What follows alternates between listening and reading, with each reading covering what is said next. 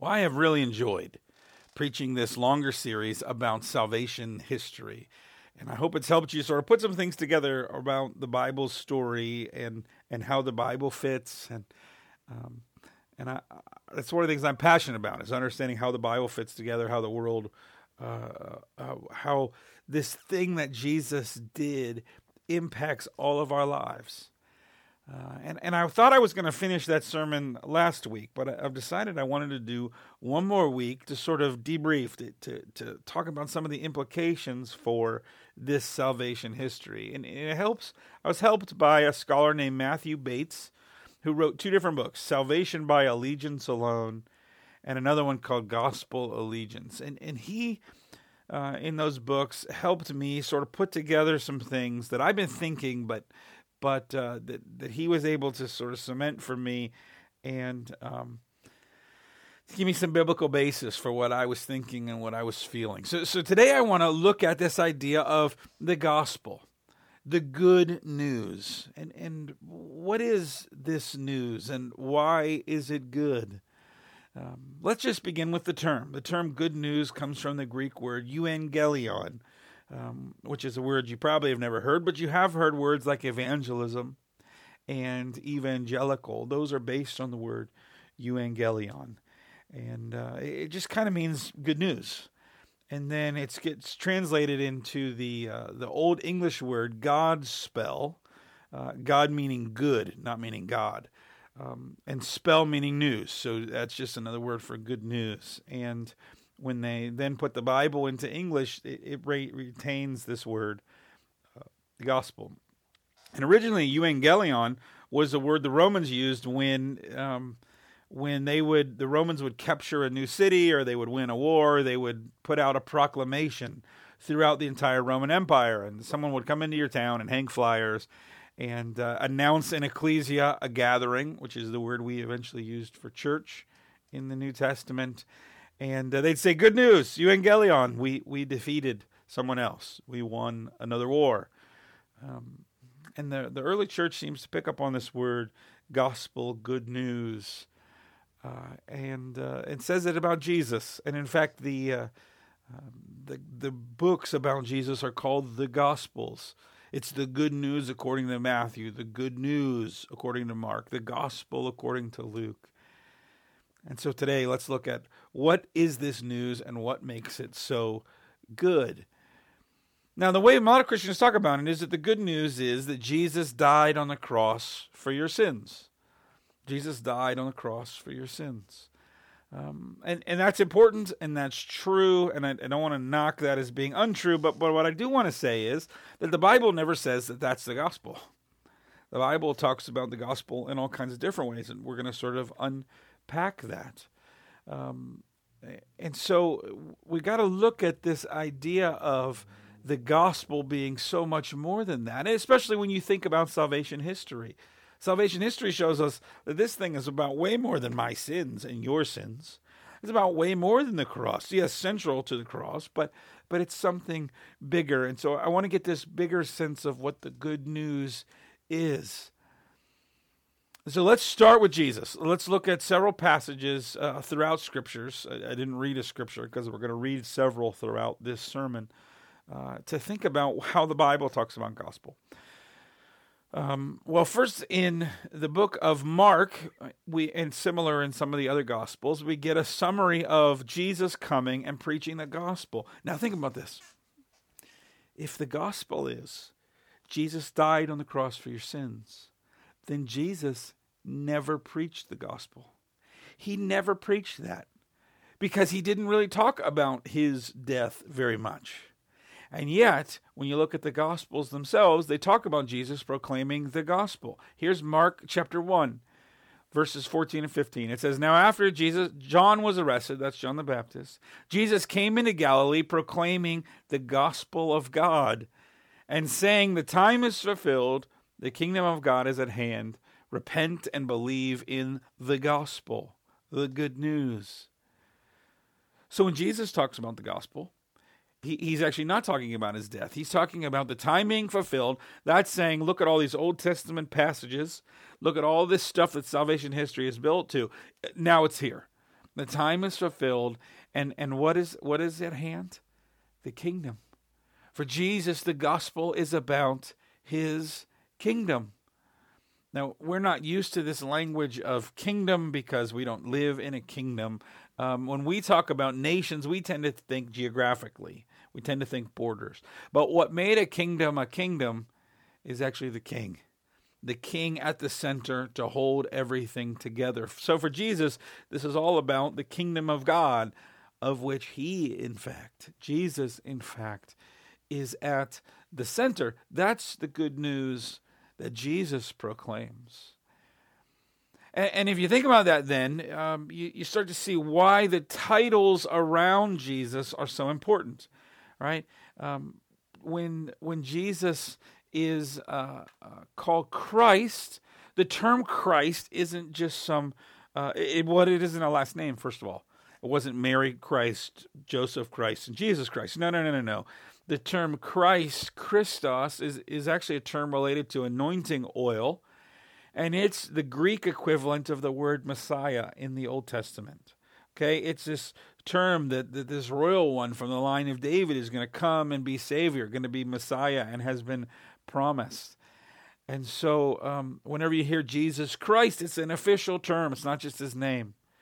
Okay? When you wanted to call somebody by their name, they didn't have last name, so you either said something like Jesus, son of Joseph, right? So you referred to the parent, or Jesus of Nazareth. So you referred to the town that they're from.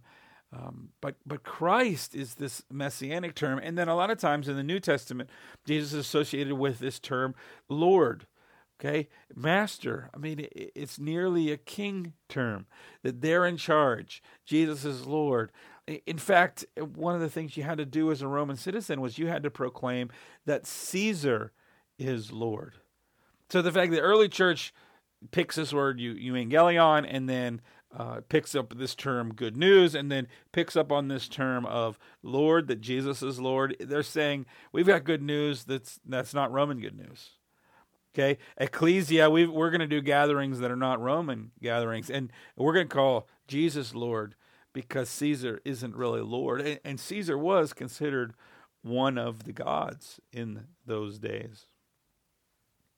So when Jesus is called Christ, when he's called Messiah, when he's called Lord, he's fitting into all these terms. And when he talks about the gospel, he talks about the kingdom, the kingship, the rule of God on this world. And he is the one at the center of that. Well, then what about the Apostle Paul? Well, Paul uses the term gospel a number of times, but there are two particular places where he seems to summarize elements of the gospel. And what's fascinating about both of these places is that Paul talks about them in different ways. Listen to Romans chapter 1, verses 1 through 6. So this is the intro to the book of Romans. Paul, a servant of Christ Jesus, okay, this big term, called to be an apostle, set apart for the gospel of God, which he promised. Now he seems to summarize what is this gospel, which he promised beforehand through his prophets and holy scriptures. So first part of the gospel, it's from old, according to scriptures, concerning his son, who was descended from David, according to the flesh. Okay, so we got this connection to David, the king, becoming flesh. He was declared the Son of God in power according to the Holy Spirit of holiness, and by his resurrection from the dead, Jesus Christ our Lord, see you putting the terms together, okay, and here emphasizing the resurrection, mentioning the death, but really emphasizing the resurrection over the death. Jesus Christ our Lord, through whom we have received grace and apostleship to bring about obedience of faith, for the sake of his name, among all the nations, including you who are called to belong to Jesus Christ. Okay, so Paul has this sense of this story of Jesus, and it fitting in with the old part, and that now we're supposed to have obedience to this Christ Jesus Christ, our Lord. See, Paul has this sense that the gospel is about Jesus' kingship also. And Paul writes this ridiculously long sentence to start Romans in Greek. There was no punctuation, so it's hard for translators to sort of know when a sentence stops. But he sort of writes this big long sentence to say this is the gospel. Now, if you turn to 1 Corinthians 15, verses 1 through 5, you're going to find Paul talking about the gospel again, but actually talking about it in a little bit different way. He has some different elements here. Okay, so 1 Corinthians 15, 1 through 5. Now I would remind you, brothers, of the gospel, the good news I preached to you, which you have received, in which you now stand, and by which you are being saved. Okay, so the gospel is something you receive, something you believe. So we'll get to that part later. For I delivered to you of first importance that what I also received, that Christ died died for your sins according to the Scriptures. So now we do have this piece. Christ died for your sins. It's part of the gospel. It's not the whole gospel, but it is part of the gospel. In accordance with the Scriptures, again, Paul connecting this back to the previous chapters of the story. That he was buried, and that he was raised on the third day in accordance with the Scriptures. Okay, it's still connecting to this previous story. And appeared to Cephas, then to the 12, and then Paul goes on to talk about all the different people he appeared to, and then how he appeared to Paul himself. So Paul here, summarizing the gospel again, has some different elements, has some different pieces to the gospel. So if you were to go through all the different places the New Testament talks about the gospel and try to make a list and define it, you come up with something like 8 different components of the gospel. And I'm going to give you the 8 that scholar Matthew Bates lists out in Salvation by Allegiance Alone. Part of it is that Jesus was pre-existed with the Father. In other words, Jesus always existed, even before he became human. And took on flesh, fulfilling promises to David. So he became flesh, part of the line of David. He died for sins according to the Scriptures. He was buried. On the third day he rose according to the Scriptures. He appeared to many, so he was definitely alive. He is seated at the right hand of God as Lord, and Jesus will come again to judge. So if you looked at all of the stuff that the Bible has to say about gospel, those are the 8 main elements that are included.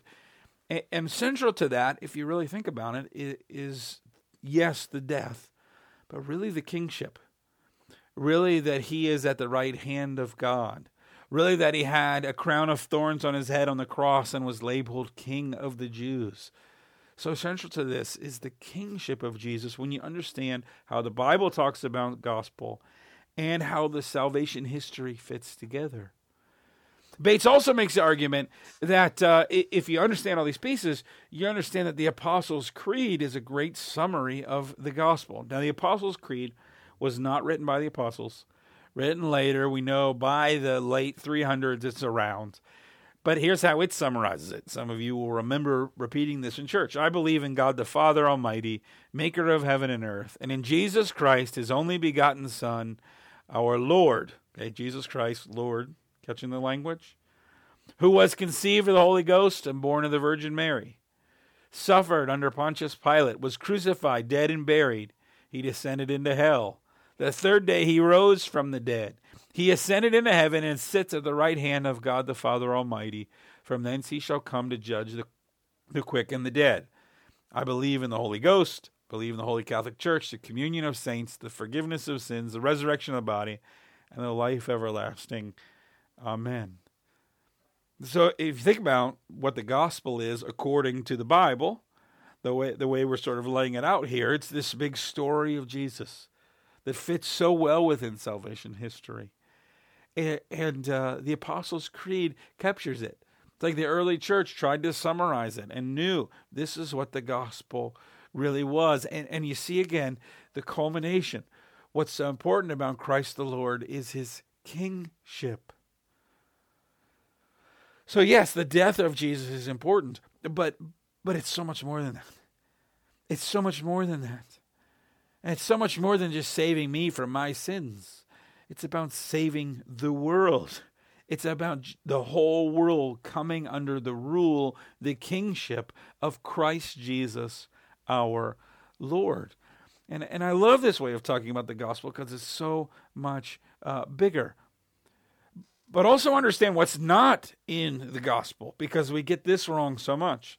When we talk about the gospel as Jesus dying on the cross and saving me from my sins, we're including a piece of the gospel about my own salvation. But in the Bible, that's totally separate. What did Paul say? Paul said, you receive the gospel. You believe in the gospel. So the gospel is something separate from your reception of the gospel. The gospel proper is this story of what Jesus has done and is doing in the world. And then you have to receive that. Your salvation, your part in accepting and living out that story is separate from the gospel itself. The gospel is something that you receive. So the question then becomes, how do you get in on the gospel? How do you get in on this thing? Okay, how do you receive this news so that it's good for you? Well, the emphasis on the Bible, and especially since the Reformation, has been faith. You get in based on faith. But one of the things that Matthew Bates and other scholars have brought up, and I am a firm believer in, is that our understanding of faith is rather small. That we think of faith as intellectual. I believe in Jesus. I believe he rose from the dead. That way, then I have faith. It's something like in my head. And we almost talk about faith as if faith is like believing in something even though the facts are against it. Like that's faith. But that's not the way the Bible really talks about faith. And think about it this way. Satan has faith then.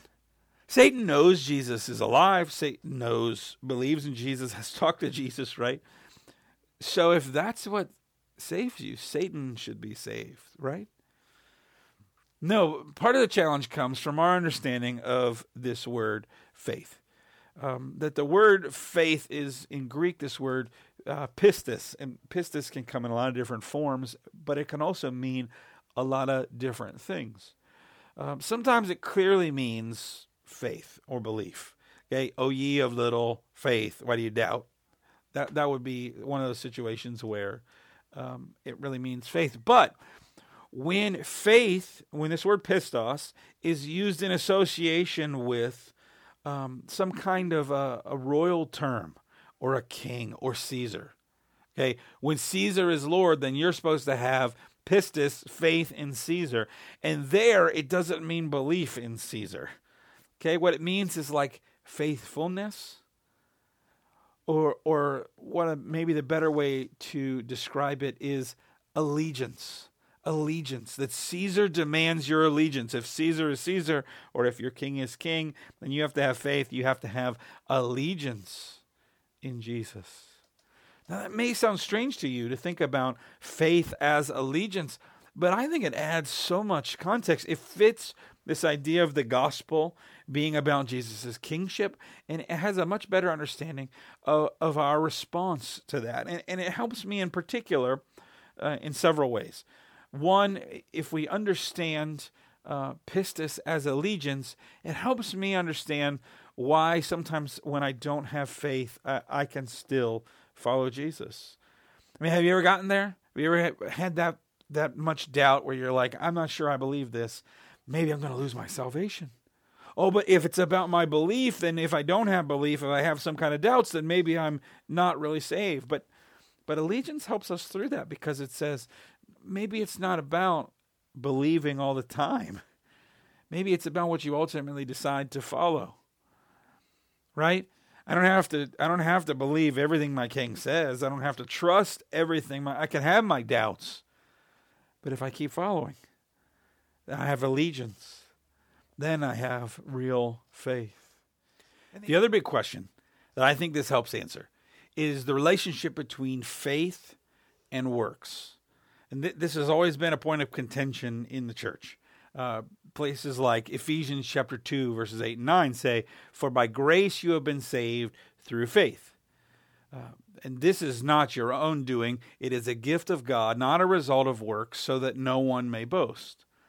See, so faith and works are different. It's not about, but first of all, if you go back and look at Ephesians 2, Paul is still using that Christ the Lord language, Jesus Christ language. So that means that maybe pistis should be read to mean allegiance. But also, I love this idea that faith and works go together. Okay, so think about it this way. We've got to separate earning from expectation. You are never going to earn your salvation. It's never going to happen. But that doesn't mean that the gospel doesn't have expectations. Okay, it doesn't have demands of a life transformed. Otherwise, a whole bunch of the Bible doesn't make sense because it encourages us to live differently. And I love that this way of thinking about the gospel and about faith helps to bring faith and works together, so that it's not just about intellectual believing, but it's about allegiance, and so it demands my action. I think that's great for the church because we haven't always known what to do with evangelism and trying to share our faith, but this way of thinking helps us think about sharing this big story. And we haven't always known in the church what to do about discipleship because we've sort of made it so intellectual, but it's not.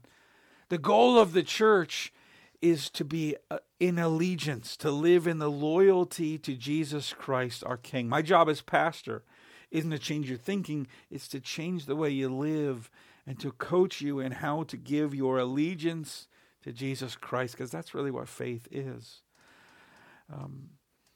So maybe this is a little deeper sermon than you're used to. I used a couple Greek words, a lot of intellectual thinking. I hope it pushed your thinking a little bit.